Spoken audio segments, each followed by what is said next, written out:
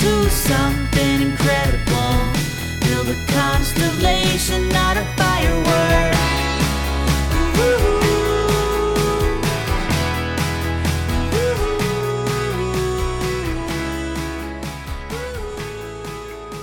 All right.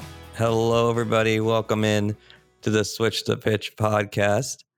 As always, my name is Jake, and this, of course, is the Switch the Pitch podcast special edition this time, because we are going to talk about the Olympics. For those of you who have never joined us before, we are Switch the Pitch. Welcome. And what do we do exactly? Well, we aim to literally switch the pitch and bring more inclusion to the world of soccer media. Joining me today is a very good friend of mine and someone I've gotten to know very well over the past couple months for multiple reasons, which we could do like 6 podcast episodes on just that. But someone who I had not just a friend, not just a fellow fan, but also a fellow colleague in the media world. And that is Sam Kasner, the co-host of Tried and True. And Sam, how are you doing today? I'm doing so well. Thank you so much for having me. What a kind introduction. I've enjoyed getting to know you so well, and I'm excited to dive in today. Yes. So as we said, normally my normal co-host Darby can't join us today, which is unfortunate, but don't worry because we are going to have a new podcast episode coming out for you soon here sometime later this week. But this episode specifically is going to be a postmortem focusing on specifically the U.S. women's national team, what went right, if anything, what went wrong, a lot of things. So we are going to spend some time doing that and kind of just try to break down everything. Sam, I know you kind of stayed up late night with a lot of us. I remember our very, very interesting Twitter-like exchanges where we both tried to cover the games at 4 a.m. So before we get into the specific details, what specifically for you, in terms of a good thing, will you take out of the Olympics, whether it's a memory of waking up at 4 a.m.? What are you going to look back on and be like, this was kind of a cool experience? Yeah, I mean, I guess the 4 a.m. wake-up calls, there's definitely a sense of camaraderie with those of us on Twitter.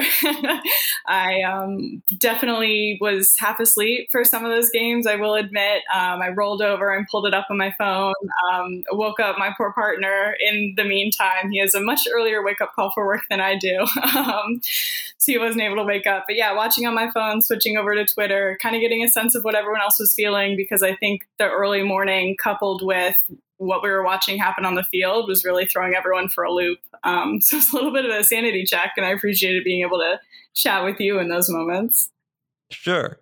So that's probably going to be the high point of this podcast, just so everybody knows, because from here we're going to dive right in. So first and foremost, I asked this question to Darby at the start of the Olympics when we did our podcast previewing everything, and I said, would anything less than a gold medal be considered a failure? And Darby's response was absolutely. And I brought up the fact that in this exact situation 4 years ago, going into the Olympics after a World Cup, everyone was like, oh, the U.S. arguably probably going to win gold. And then we all know what happened with Sweden, who is quickly becoming the number one most hated country among U.S. soccer fans.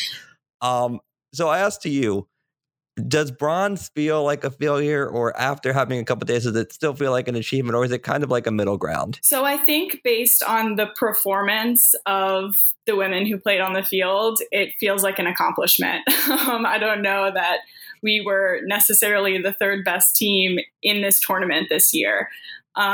Given the context of what all of our hopes were and the expectations going in, and I mean, I'm sure we'll get into it, but the people who were left off this roster, the attitude of this roster going into the tournament, given that context, I would say that not making it to the final is definitely a letdown. I'll say that.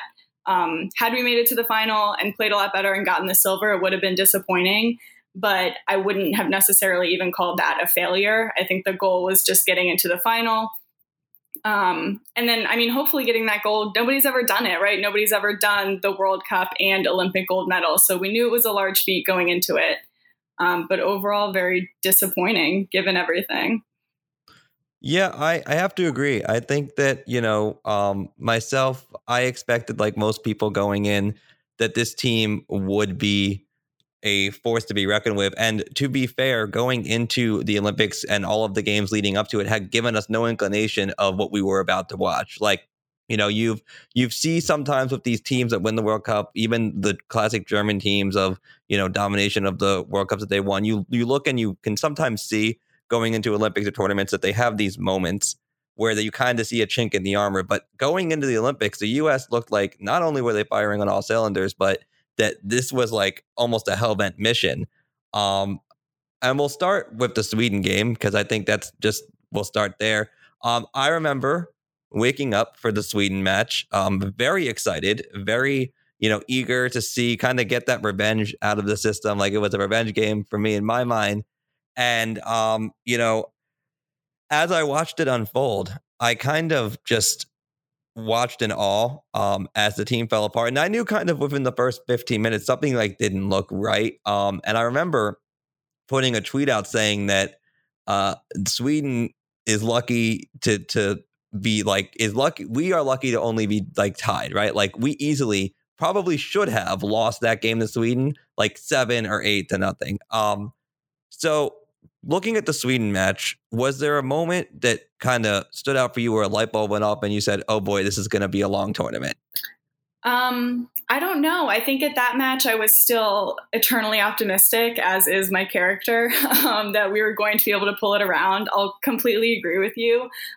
It was a little bit of like a budding rivalry, and it was a revenge match. And I thought that would be extra motivation for this team to step out on the field and really prove that the mistake that happened 5 years ago was a mistake. And we absolutely should have won that game.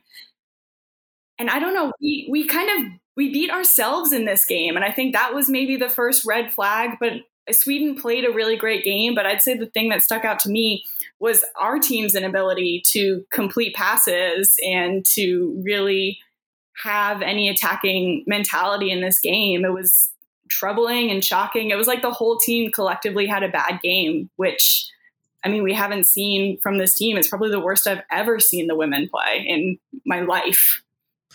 Yeah, I have to agree. I think I remember saying something like that where it's, I've been alive for 28 years now, and I cannot remember a match where I've seen the women just played off the field. It was, to me, something that I think everybody will remember, where they were almost similar to the Trinidad and Tobago incident. Yep. Where, if you were alive and you can remember, like you're gonna remember that. And I remember putting out a tweet after the match being like, I really can't think of a time where the women played worse than that. And the first question that went through my mind was, did we play poorly or did the rest of the world just get caught up? And the biggest question, I had after the match was, everybody was talking about how this was going to be a super easy tournament. Mm-hmm. But 3 of the 4 best teams from Europe weren't there. Yep. Because the qualifying for Europe is stupid and this tournament should be expanded, but that's a whole nother conversation. And I just remember kind of looking and going like, this is what went wrong here? And is it that we were underprepared, or was it that the rest of the world is caught up? And so I guess for you, after that match, specifically after the Sweden match, were you in a place of full-blown panic, or were you in a place of maybe we just got hit, maybe it was hot? Like, what was your mindset coming out of that match? I think I was a little worried, again, at the way we approached the match and the way that we were not able to turn it around. Like you said, at halftime, we absolutely should have already been down, and it was frankly a blessing that it was 0-0. So in my mind, halftime was such a big indicator to me of how is this team going to go in the locker room? What is Vlatko going to say? And how are we going to turn things around? And then we did not do that. So that's what made me a little bit anxious. Again, the eternal optimist, I thought, okay, everybody loses sometimes. We're not used to that with the women's national team, but everyone does have to lose sometimes. So maybe this is our loss. It'll kick us into gear for the tournament. Unfortunately, we did not necessarily see that happen. But yeah, I wasn't hitting the panic button yet after the Sweden game. I think that's a fair place to be. Looking at the Sweden game, we look at the statistics. Obviously, that was a 3-0 loss. And like a lot of people, I was sitting there and I was like, okay, well, maybe this is the spark that gets them, because they showed signs of life. It's not like they were completely devoid of life. At moments there were sparks, but it was not really all there. And you can even see in the statistics, which I think don't tell a fair story, but Sweden outshot the US 16-13, and there was, Sweden had the majority of the shots on goal, 9-6. But what spoke to me was that the US in the Sweden match just never really seemed to have chemistry. And then there were some really questionable substitution decisions. I thought that tactically, and we're going to talk about him later, but I thought that tactically Vlatko did a horrendous job from start to finish for this tournament. Jill Ellis, when she led the U.S. to what was arguably and is still the worst performance for them in an Olympics, the women specifically, did not get fired. Yep. This, in my opinion, despite the bronze medal, is worse than that performance, because that performance was arguably just both teams played really hard and it came down to PKs or spot kicks, and it could have gone really flip of a coin. Mm-hmm. This, I think we fell ass backwards into a bronze medal. So, you look at the Sweden match, I think, is that the match where they subbed off Alex Morgan at the end of the first half? And like, for some reason, that was the decision, down 1-0 to take off Alex. And that to me was a big red flag. Was there anything to you that really stood out as a red flag tactically? I was surprised, honestly, that Julie Ertz didn't start. I think everyone really expected that. There were a lot of questions going into this tournament about that number 6 position, right? And of all the people who did end up on this roster, I think everybody's written in pen name for that number 6 position would have been Julie. And the fact that she didn't make that start, I think, like you said, was really an indicator of Vlatko's really, really questionable lineups and substitutions throughout the entire tournament.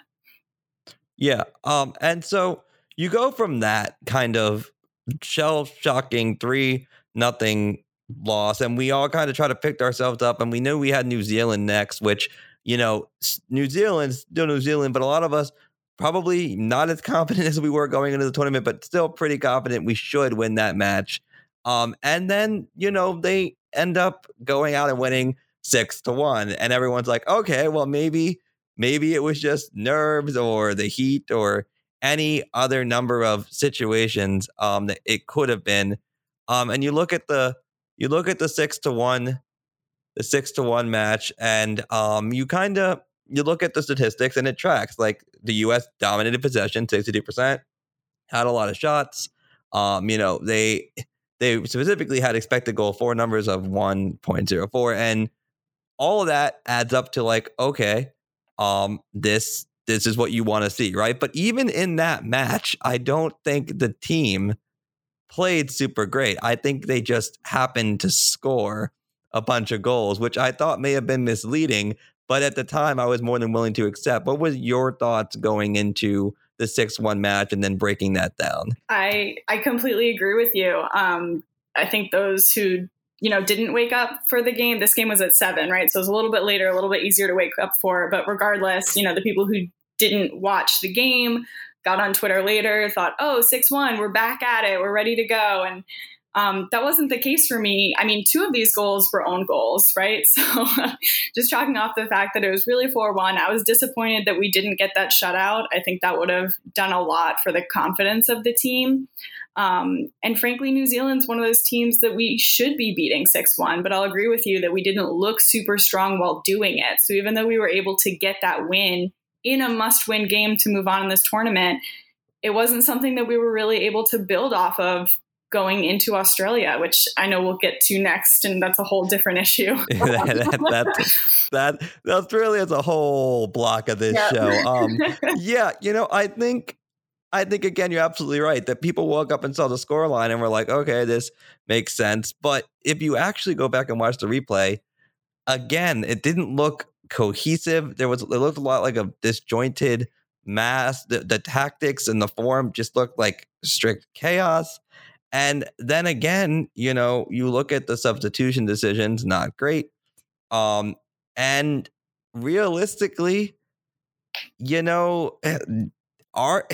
I don't really feel comfortable saying that the team deserves to win that game 6-1. I think that 4-1 realistically, if you take away the 2 own goals, but like they didn't look like the team that we should look like. And I think, and I said it on my article, and I briefly touched on it in the BBC, but I feel like we, as the U.S., when it comes to women's soccer, need to approach major tournaments in the same way that major soccer nations approach with their men's team, which is that, we'll take Mexico, for example. Mexico approached the Gold Cup with this must be won or it's a colossal failure and people will have to pay for that mentality, because in their mind, their A team should not lose to anybody's B or C, or we shouldn't even be a contest. So the loss of the U.S. in the finals was earth-shattering for their federation. In the same way, I think we need to take that approach, being the leading women's soccer nation in the world as it is right now. We have to have the same, standards for our women's team, which is that anything short of, I don't want to say perfection because I understand it's hard, but 100% effort and putting out the best product should be looked at as a failure on multiple levels. What would you say to that? I agree. And frankly, I think that the mentality of perfection was what we saw when we watched the Women's World Cup. Jill Ellis in interviews was saying, I'm having to tell them to calm down in practice because they're treating every practice like a game and they want to do everything perfectly. And they're hitting really hard tackles and they just want to be the absolute best players that they can be, to the point where, again, it wasn't even in the game. It was anytime they had a soccer ball at their foot, they were going 100%. And we just didn't see that in this tournament. I said it before, it felt like everyone was just collectively having an off day for the entire tournament. But when Vlatko decided to bring a roster with such, completely blanked on the word, with such experience, and there you go, players who've been there and they did it before. It was frankly basically the entire team that went to the World Cup. When you have players with that experience, even if everyone has one bad game, they should have been able to turn it around, right? That's the argument for bringing players who are so old, is that they have that experience, but we didn't see that pan out for Vlatko. So, and I think we're going to come back to Vlatko when we get through doing the game breakdown, but that is a very important note, is that, exactly that. The team had a lot of experience, but, one thing we'll talk about in a little bit was, did the team take the wrong roster in terms of not just this tournament, but did they actually hinder potential future tournaments by not getting younger players experience? Because when you look at the pipeline, the U.S. has as strong of a pipeline as anybody in the world, if not the strongest pipeline of women's soccer players in the world. And you usually want to use something like the Olympics to prepare and get your players experience for the World Cup. And I just think that they kind of botched it. But we're going to loop back around to that, I think, because that's going to be a real important talk. But we're going to keep on trucking and go to what was arguably my personal favorite game of the entire women's Olympic tournament, because I love nothing more than watching two teams who know that a draw will 100% advance them and do not want to be there.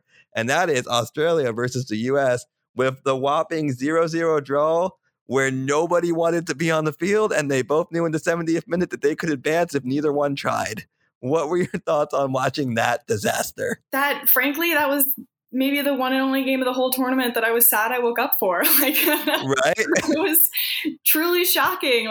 And again, it goes back to the mentality of this team, in that in my whole life, I don't ever remember a time when this women's team said, we're going to be okay with a tie, right? It doesn't really matter if it changes the position in the group or it changes, who we might play next in the tournament. You really need that momentum going into the knockout rounds. You need to be able to show teams, not just the team that's right in front of you, but possible future teams that you're facing, that you're dominant. You know how to get it done at the end of the day. And we chose not to do that in this game, and we really couldn't do it throughout the tournament. I think personally, I would have rather had played hard that game to win, lost, and not advanced than whatever was put on the field. Because I think that what was put on the field was an embarrassment in terms of what you should expect in competitive games. I've never agreed with the concept of, well, we both know that a draw will advance us both in terms of placement. So if it's at the 75th minute and you're at 0 and we're at 0, wink, wink, nudge, nudge, let's just kind of pass the ball back and forth in the name of competitive like advancement. I don't think that that's the way anything should be settled. And I think that that needs to be monitored. And personally, I would say that should probably be sanctioned in some capacity if both teams are not willing to be competitive, because it kind of dilutes the purpose of the competitive spirit. All that aside, yeah, I was very disappointed. I woke up. In fact, I think at the 70th minute, I actually just went back to sleep because at that point, it was pretty clear that both teams were just going to pass this out and settle for advancement. But you're absolutely right. I cannot remember a time in my life where under any of the three previous coaches that settling for a draw and advancing would be okay. More importantly, I don't remember a time where the concept of not trying was an acceptable concept. Yeah. And that blows my mind. I know. I mean, even in the She Believes Cup, right, which there are jokes abound for the seriousness of that tournament. But I mean, in the years we haven't won, players have been really hard on themselves, and they've come out in the media and said that those were unacceptable losses that we accrued. And again, when you look at these players were the ones who had such a strong, persistent mentality throughout the World Cup, I don't understand how the same people were looking at each other in the locker room and saying, we're going to be okay with a tie right now. Like, I don't know. To me, the difference between Jill Ellis and Vlatko in that situation shouldn't have been that stark, but that's really the only thing I can point to, right? Is that a Vlatko mentality that we're seeing right now? Is this going to be how he coaches the team moving forward? I don't know.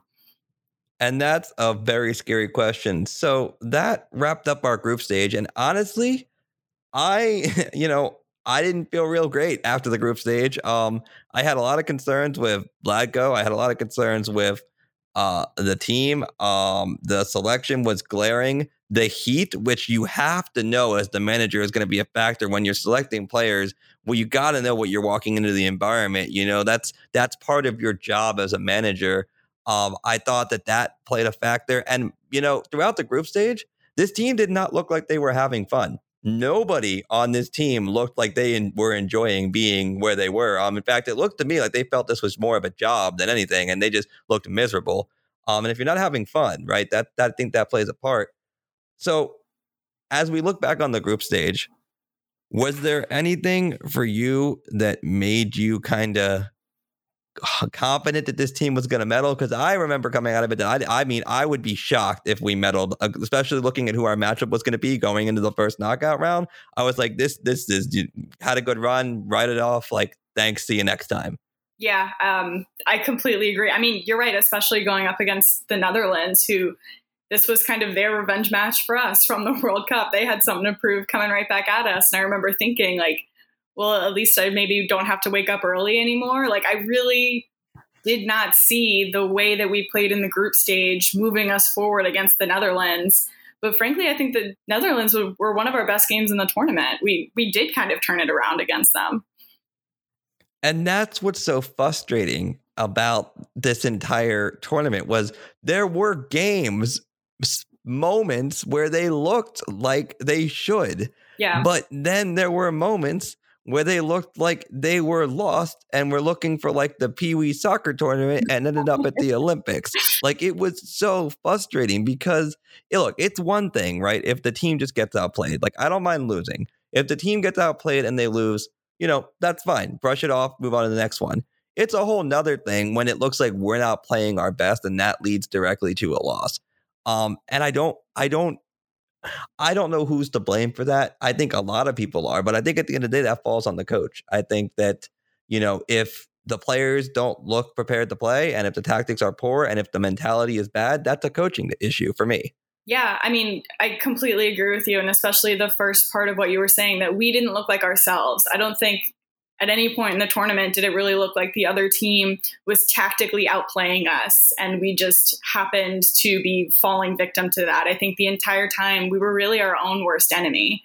And you're right. I guess that does kind of fall on the coaching. But again, I mean, I blame the players too. I don't know. We'll get into it. Let's get into the Netherlands. So many just general thoughts. So as we move into the Netherlands, I will say the one surprising thing that was worrisome for me on both the players and the coaching front was the lack of reaction in the media following the losses and the poor play.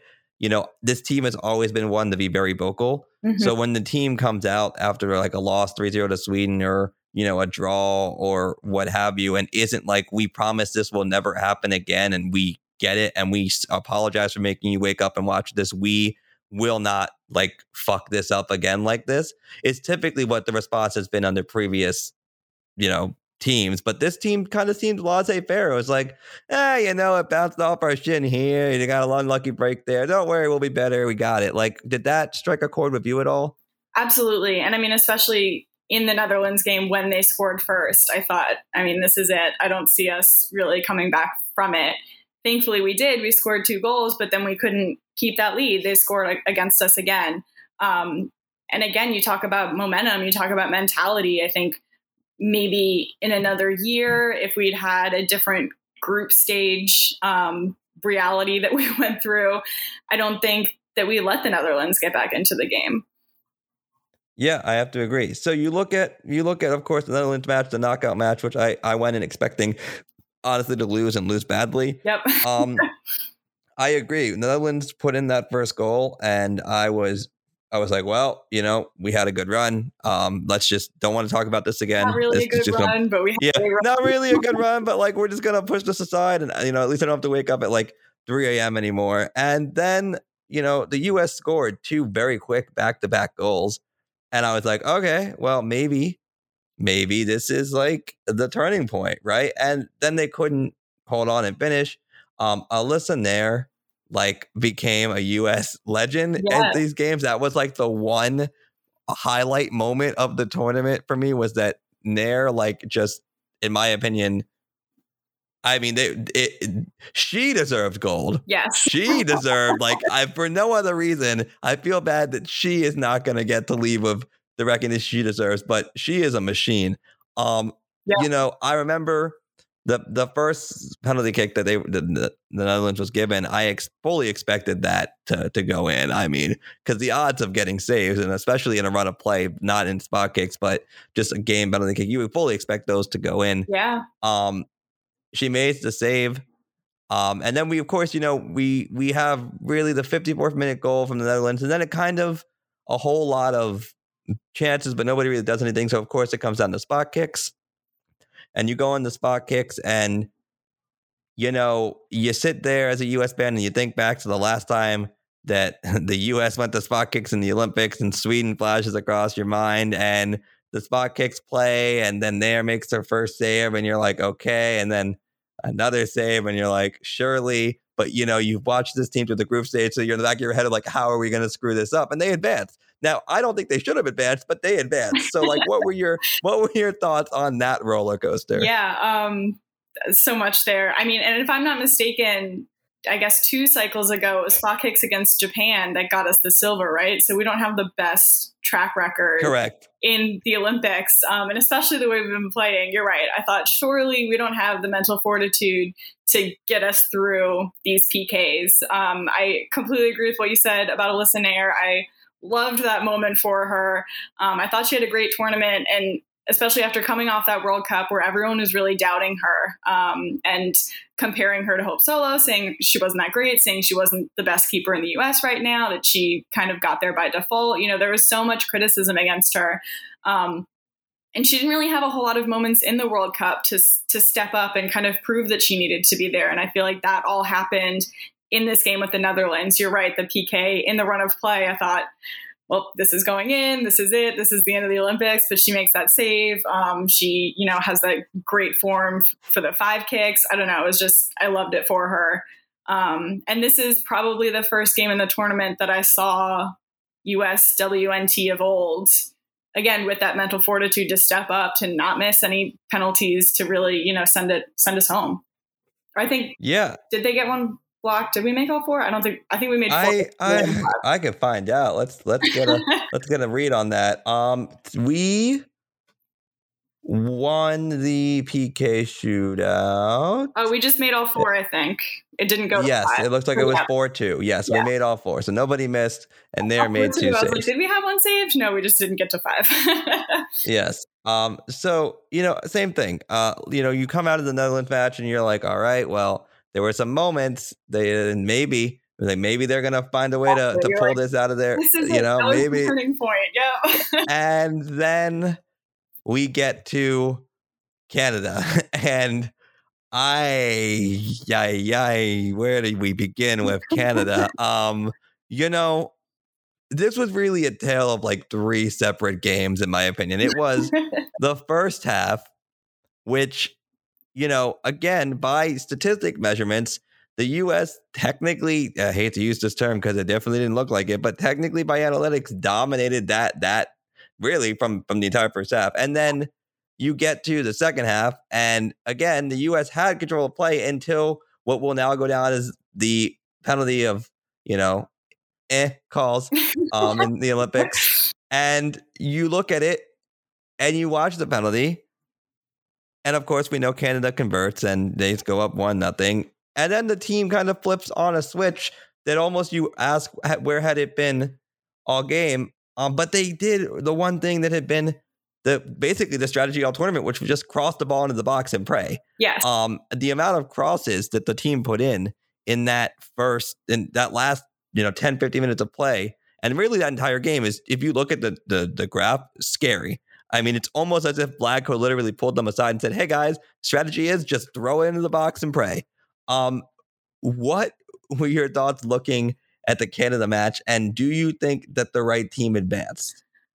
I mean, yeah, I don't think we deserved to win that game. You're right. Maybe on paper, it showed that we did a lot better, but it still didn't look to me like we kind of deserved to win that match. I really feel for Davidson. She didn't have a good tournament. No one did, but she was kind of like the young defensive hope several years ago, right? I don't know what this performance means necessarily for her future career. But you're right. We flipped a switch a little bit after the PK. We were pushing it forward a little bit more, but you're right. It was really just crosses in, and it was kind of diving for a free kick too. Like if you didn't get the perfect cross in, specifically, I'm thinking about Megan Rapinoe. I was super disappointed in her performance at the end of that game because I felt like she spent more time on the ground than not.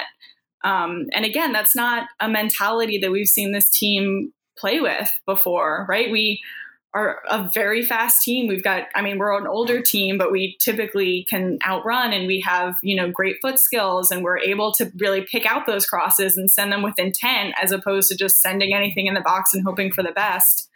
So overall, it was really disappointing to watch. I mean, I totally agree. I think that, if you look at the actual statistics from that game, the U.S. outshot Canada 12-3. They had 12 corners, and their expected goals for was almost 2. It's 1.88 compared to Canada's 0.58. So on paper, absolutely, the team played well. But just because on paper you played well doesn't mean that it looked like a cohesive effort. And I'm just sitting here wondering, what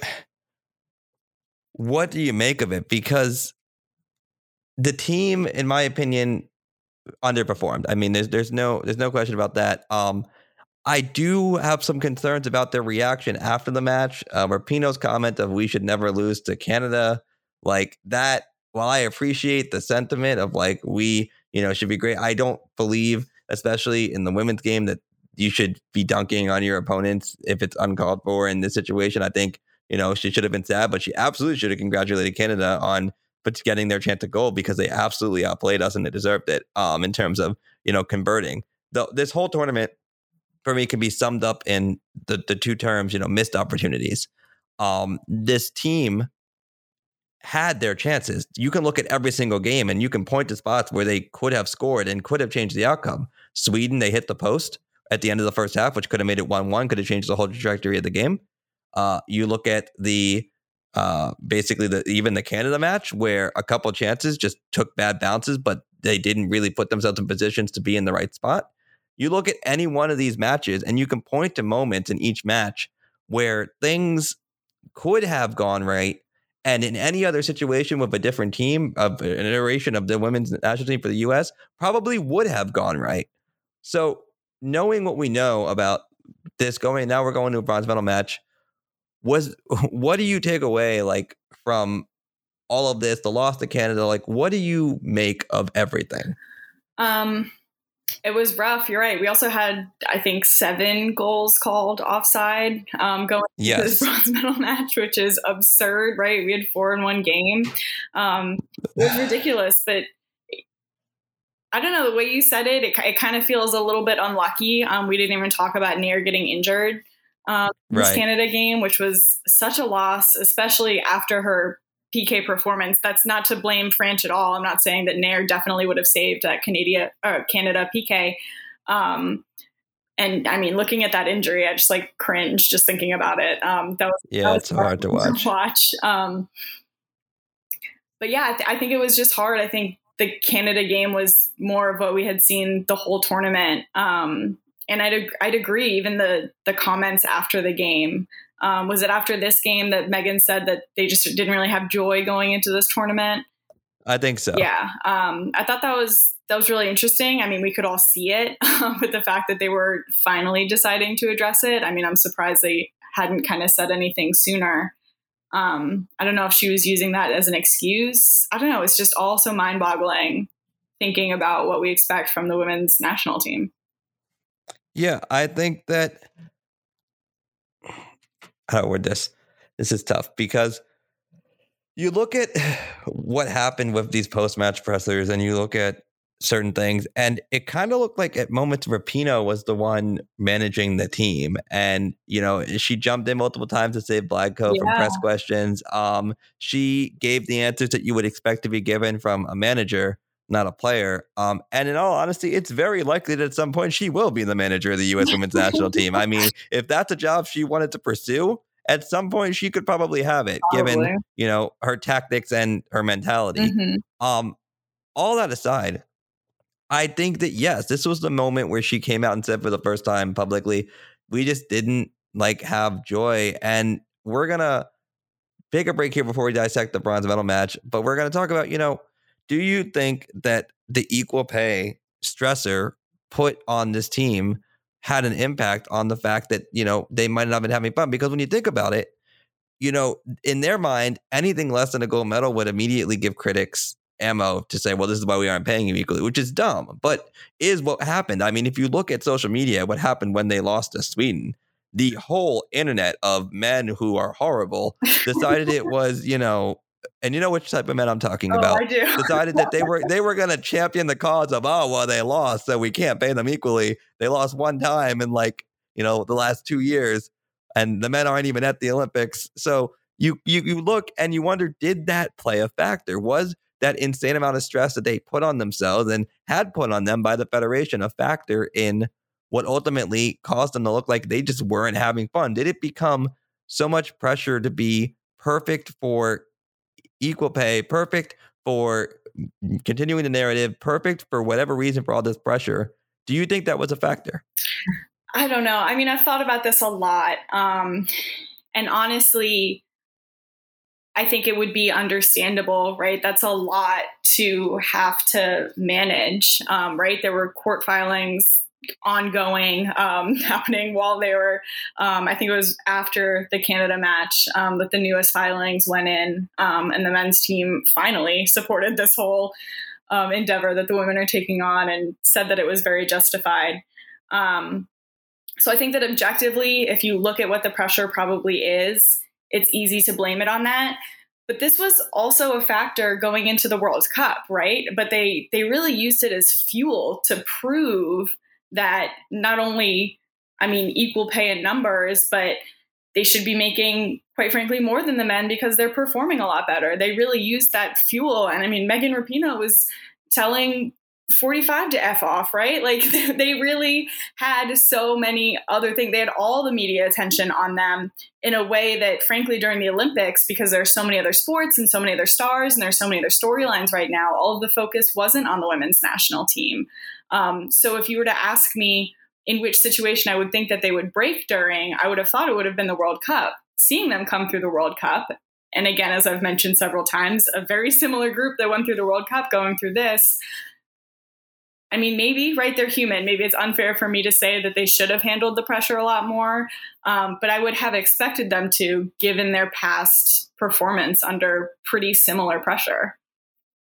Do you think that the lack of what is typically a very heavily pro United States crowd whenever they travel made an impact? Because a lot of people say, fans don't make a difference. But when you think about playing in an empty stadium versus playing with the supporters that are going to back you and try to push you over the edge, when you get down into those nitty gritty last moments where it feels like, you got nothing left in the tank, do you think that the entire lack of fans made an issue? Because I believe the game against the Netherlands was actually held in front of fans. And they ended up winning that match, and they ended up, Nair made the PK stop. Do you think the lack of a full stadium, as well as things like the overwhelming heat and other situations, made a difference for this team? Yeah, I've thought a lot about this too, Jake, as the AODC vice president. I know a lot of people in AO and the people who frequently travel to these types of games. And I think it probably was a factor, right? The U.S. is very used to having a very strong supporter culture around them, regardless of where they're playing in the world, regardless of what the match is that they're playing. And I think that they're also kind of a beloved team around the world, right? I've never been to a game abroad, so I don't know if I'm completely overspeaking here, but it feels to me like they usually play such pretty soccer in such a dominant way, and they're very lovable people, right? So it seems like a lot of people enjoy going to watch a USWNT game, even if they're not from America, because they enjoy supporting the team and watching what they typically put out onto the field.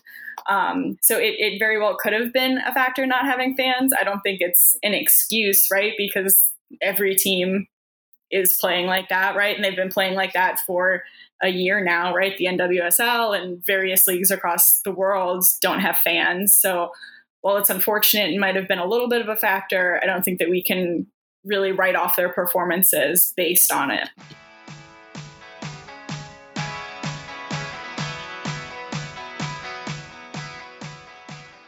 And so, of course, I don't really want to talk about the bronze medal match as much because it kind of speaks for itself. The team showed up. They looked decent, which was surprising because you wonder, where was this all tournament? And you kind of shake your head and like, all right, I guess, cool.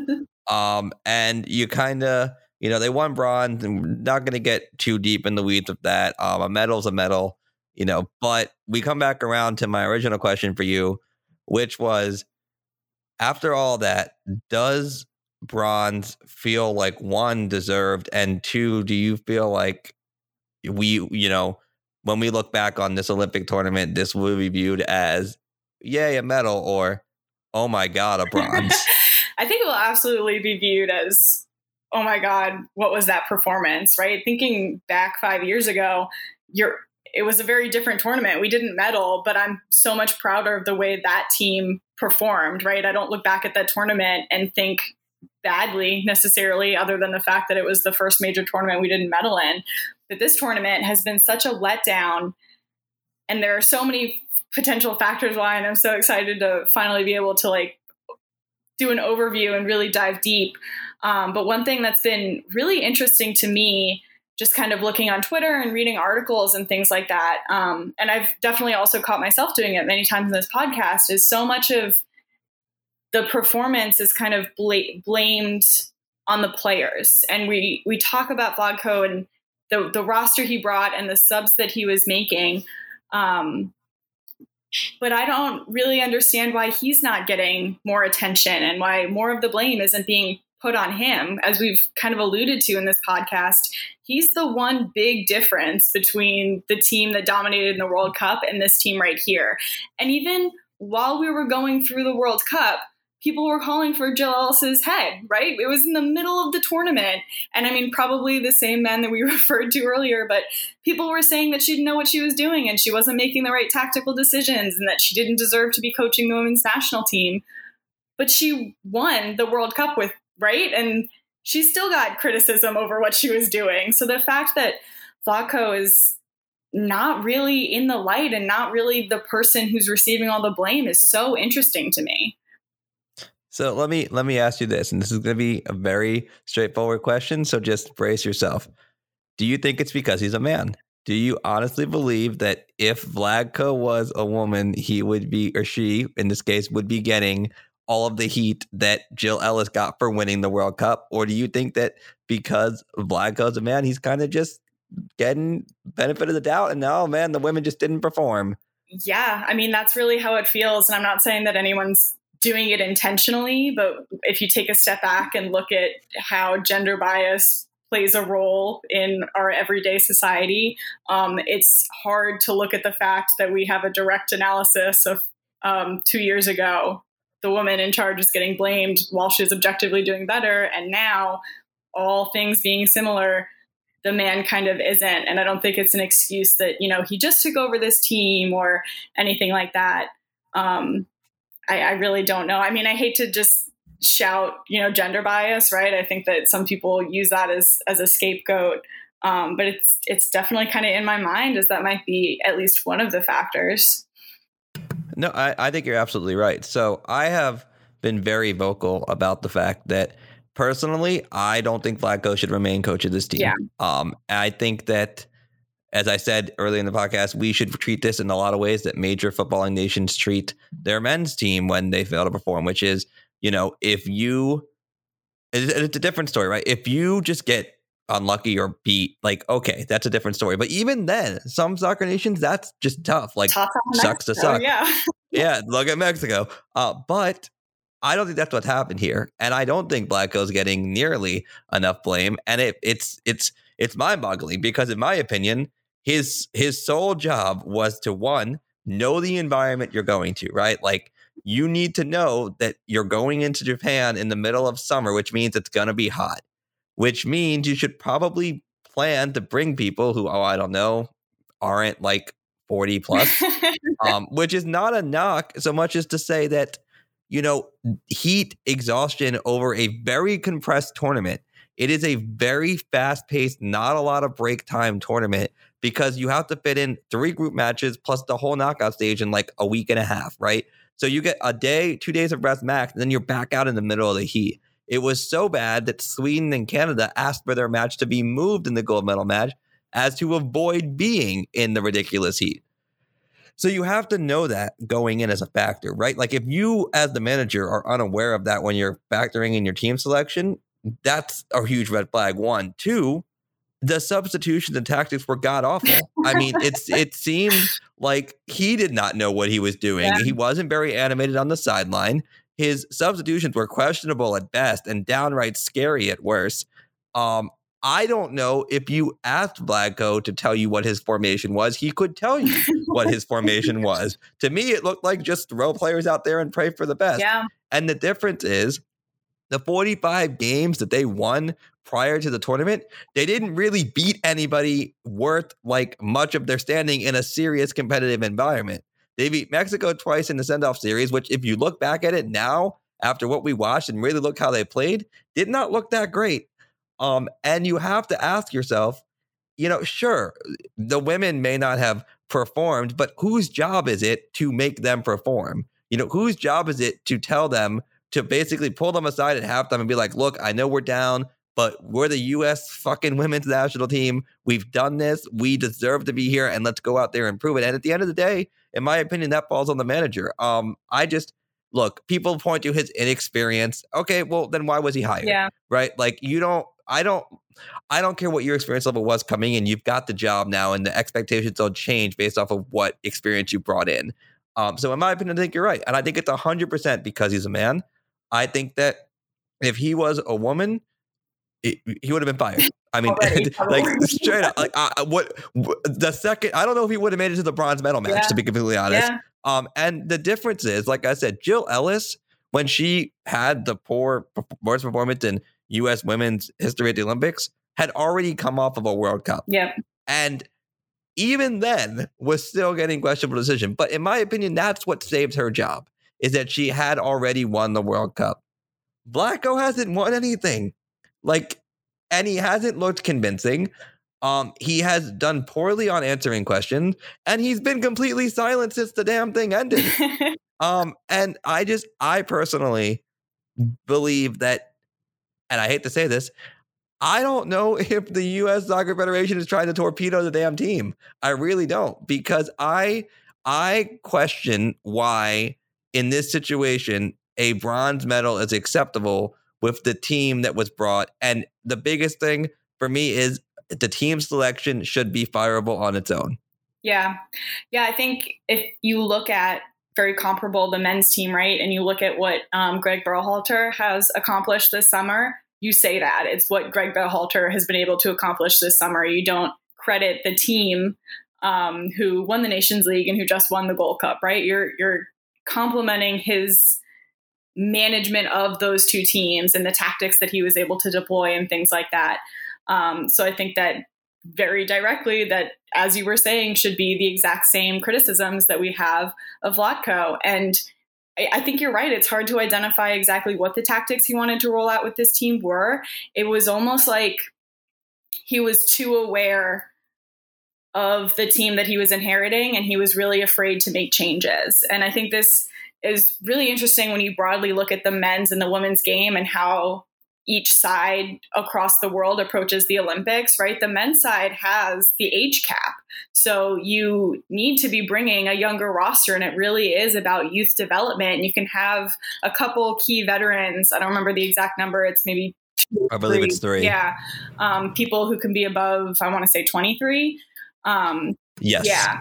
But the women, you don't have that. And when you look at how that happened historically, right? The women didn't just have comparable large tournaments, right? The men's national teams have a lot more larger tournaments, both regionally, and then the World Cup has a much longer history on the men's side, that they were able to use the Olympics as this kind of development tournament. And then the women's side, you don't really see that. But frankly, I think I would have liked to see it from the women a little bit more, because I think we do have a lot of depth and a lot of younger talent that Vlatko could have pulled from and mixed it with a more experienced team. And I think we would have possibly performed better, because, as you said, it's very hot. There were a lot of games happening in a very short period of time. Younger players, their bodies are just better equipped to handle that. And then also, it kind of feels a little bit like we're having to roll over and start from ground zero. I mean, even the quote unquote younger players on this team are kind of in their mid-20s. I would have liked to see some younger players being brought in, so that way when the turnover of the Carly Lloyds and the Megan Rapinos and the Becky Sauerbruns, as they are turning over, you have people who have learned under them a little bit, but also got their feet wet in the Olympics in some major competitive matches. And they're not just being thrown in the deep end with a lot of other players who are new to the experience. So that's exactly it, right? That's a whole nother big point, is that you use the Olympics on the women's side as a chance to help with turnover, right? What we don't want is to basically, like you said, be starting from scratch. And that's where we're at, because no new players got experience in super competitive matches.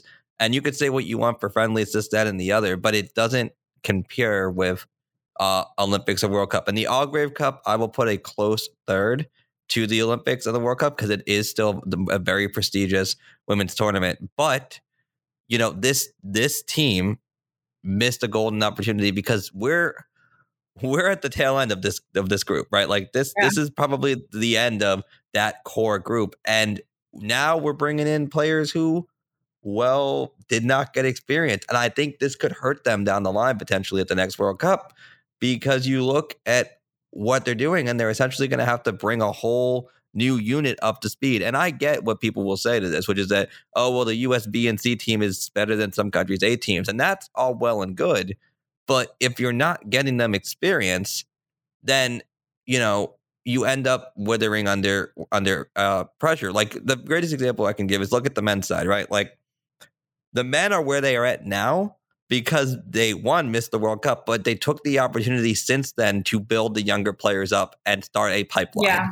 The women have always had a pipeline, but have never had to rely on putting that placement in there, where it's always just been they've had star players bring them up in and out, have star players bring them up in and out. The problem is now the rest of the world is catching up. Exactly. We, 12 years ago, it was really the US, Germany, and then a mountain and everybody else.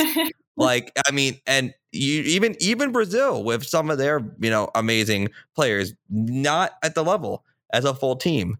Now you look at Sweden, the Netherlands, pretty much all of UEFA, really. They're catching up, and their federations are starting to pour money into the women's game. And the U.S. is going to have to change their tactics, or we're going to have to get used to seeing what we're seeing, in my opinion. I mean, I completely agree. Even when you look at the women's domestic leagues across the world, right, they're all really picking it up. And I think that we, just like you said, we can't just rely on these big names who are going to cycle through and just win games for us. I mean, other countries aren't afraid of us anymore. And looking at this tournament, right, that's exactly why. Like, all countries really, there is still like a pretty big gap between the top tier, a pretty close second tier, and then kind of everyone at the bottom. But you can kind of see those teams at the bottoms are still the ones where their federation aren't giving them the support. So if you look at kind of these two top levels of like the elite talent and then the teams right below them, I think any team in those two groups right now can look at this women's national team and say, we could actually probably be competitive against them. And that's scary. You're right. I think we really did get complacent. And we really do need to look at how we are developing our pipeline and get them in a little earlier. And to me, that is possibly like the silver lining of this tournament, is that hopefully going forward, we don't just rely on those older big names, and we do really have more of a cycle coming through and more of a mindset of who really deserves to be here. I don't care, how long you've been with the team. I don't care what you have provided us in the past. Like, who deserves to be here today? Was that Carly Lloyd, right? Was that Alex Morgan, who, I mean, is great, but frankly doesn't score a lot of tournament goals. So, yeah, those have been really cycled through for younger players. I mean, and to do one better, was it Megan Rapinoe? Yeah. Like, I understand how important she's been for the team and for the squad, but at the end of the day, like, you gotta say goodbye at some time, Exactly. right? You can't play forever. I wouldn't have mind if Rapinoe went for the leadership quality at a bunch of younger players. Like, that's okay. Like, you got to have a veteran or two to get the younger players and help keep them steady. I think that we missed a really golden opportunity, no pun intended. And I think that it's going to hurt us. My question for you is, do you think Vlatko will still be the coach at the World Cup? Do you think he deserves to still be the coach at the World Cup? Separate questions. I think, will he? Probably. I don't see them not giving him another opportunity. I mean, players really, they talk about enjoying playing under him. So just from like past interviews that players have given under him, I could see them kind of rallying around him and saying that he needs to stick around. Generally, in the next several months to year, I wouldn't be surprised if something came out that there was some type of locker room turmoil that we really haven't been privy to yet, right? We talked about the Equal Pay Act, or the Equal Pay things that are going around the lawsuit. There's also a lot of social justice issues that are going on now that have been I can imagine, hotly contested within the locker room, because there are a lot of very differing opinions. And we saw that play out today at the bronze medal game, right? It was after the national anthem that everyone decided to take a kneel, everyone being the players on the field, the coaching staff, the referee staff, everyone not being Carly Lloyd. Except. Yeah. So, I mean, you can't tell me. And then you have players like Crystal Dunn, who has just frankly carried way more than she should have on her back and consistently publicly said that I believe my talents are better utilized elsewhere on this team. And she's probably right about that, right? I think even just moving her forward a little bit could have had such an impact on this team. But her not really getting that chance and not ever really rising to be the face of a team when she absolutely probably deserved to be so. These are other things going on in the background that I think probably had a larger impact than what we've been seeing publicly. I wouldn't be surprised if it comes out later that it really kind of was a toxic environment. A little bit of a tangent. To answer your initial question, do I think Vlatko deserves to be the coach, I would say no. I'd love to see somebody else come in and take charge, but I don't think I'm going to get my way. Yeah, I mean, I think that pretty much sums it up, right? Like you look at really, I think you're absolutely right. I think that I'll be completely blunt. This has been a hard tournament for a lot of reasons. The no fans, the being a year later, like the complete pandemic state of the world. Like, I get it. All right. The team could be forgiven for not winning gold in these situations. That's before you factor in that things at home are not great. It's things really around the world are kind of going to hell in a handbasket. All that being said, one of your jobs as the manager of a team is to mitigate and handle those off the field issues and know when you're bringing in toxicity to a locker room and have the wherewithal to have those conversations with players and get them into the team first mentality. If it does come out that the locker room was toxic, which I have to believe it was, I mean, the team just didn't look like they were having fun. I think that is indicative of two things. One, that's another reason that the manager needs to be changed to somebody who can handle this sort of a issue, because it's not easy. I don't want to make it sound like it's very easy to manage this amount of ego and these types of situations. However, when you are the manager for a team of the caliber of the United States women's national team, it is an expectation and more than likely a requirement that you know how to handle high stakes, high pressure situations and egos like this. Yep. And you could say he doesn't have the experience, which then comes back around to, well, then why let go? Exactly. And that's the worrisome part for me. Overall, looking back at the tournament, I think that one of two things is going to happen here. Either we're going to look at this as a turning point, kind of like what happened with the men when they missed the World Cup, and it'll be a wake-up call. Or, at the next World Cup, we'll be right back here having this exact same conversation about what went wrong. As we're winding down here, Sam, what would you say is the one word that's going to remind you and stick with you to describe what you witnessed from the entire Olympics regarding the U.S. women's national team? If you could tie it up and just use one word here. That's tough. But the first word that came to mind was disappointing. I think almost every single aspect of every single thing that went on during this tournament was pretty disappointing. I'd have to say dysfunctional. Yep. I think that, besides the disappointment, right? Because you're not going to win every tournament. I get that. It sucks, but I get that. For me, it comes down to, again, the play on the field did not warrant the team that we expected. I think that we need to really do a lot of soul searching as a soccer country and really ask ourselves, is this acceptable? And if this was flipped and this was the men's team, for example, and they had a catastrophic showing of this magnitude, if they had won and been the reigning world champions, would this have been deemed acceptable? And my answer, I think everybody's answer would be outright no. So closing thoughts for you on the U.S. Women's Olympics here. I'll let you have the floor. I hope it's a second option. I hope that we really take a hard look at who we are as a soccer nation on the women's side. I hope that we acknowledge that there were a lot of things that didn't come up to par and meet expectations, and we really do something about it. I think this is an opportunity, and it's not as drastic as not making the World Cup, right? It's an opportunity where we fell short of expectations and we still won a medal. So I think that all hope is not lost. We did admittedly trip over backwards into a bronze medal, but we're still there, right? I think that we're still a pretty good competitive team across the world.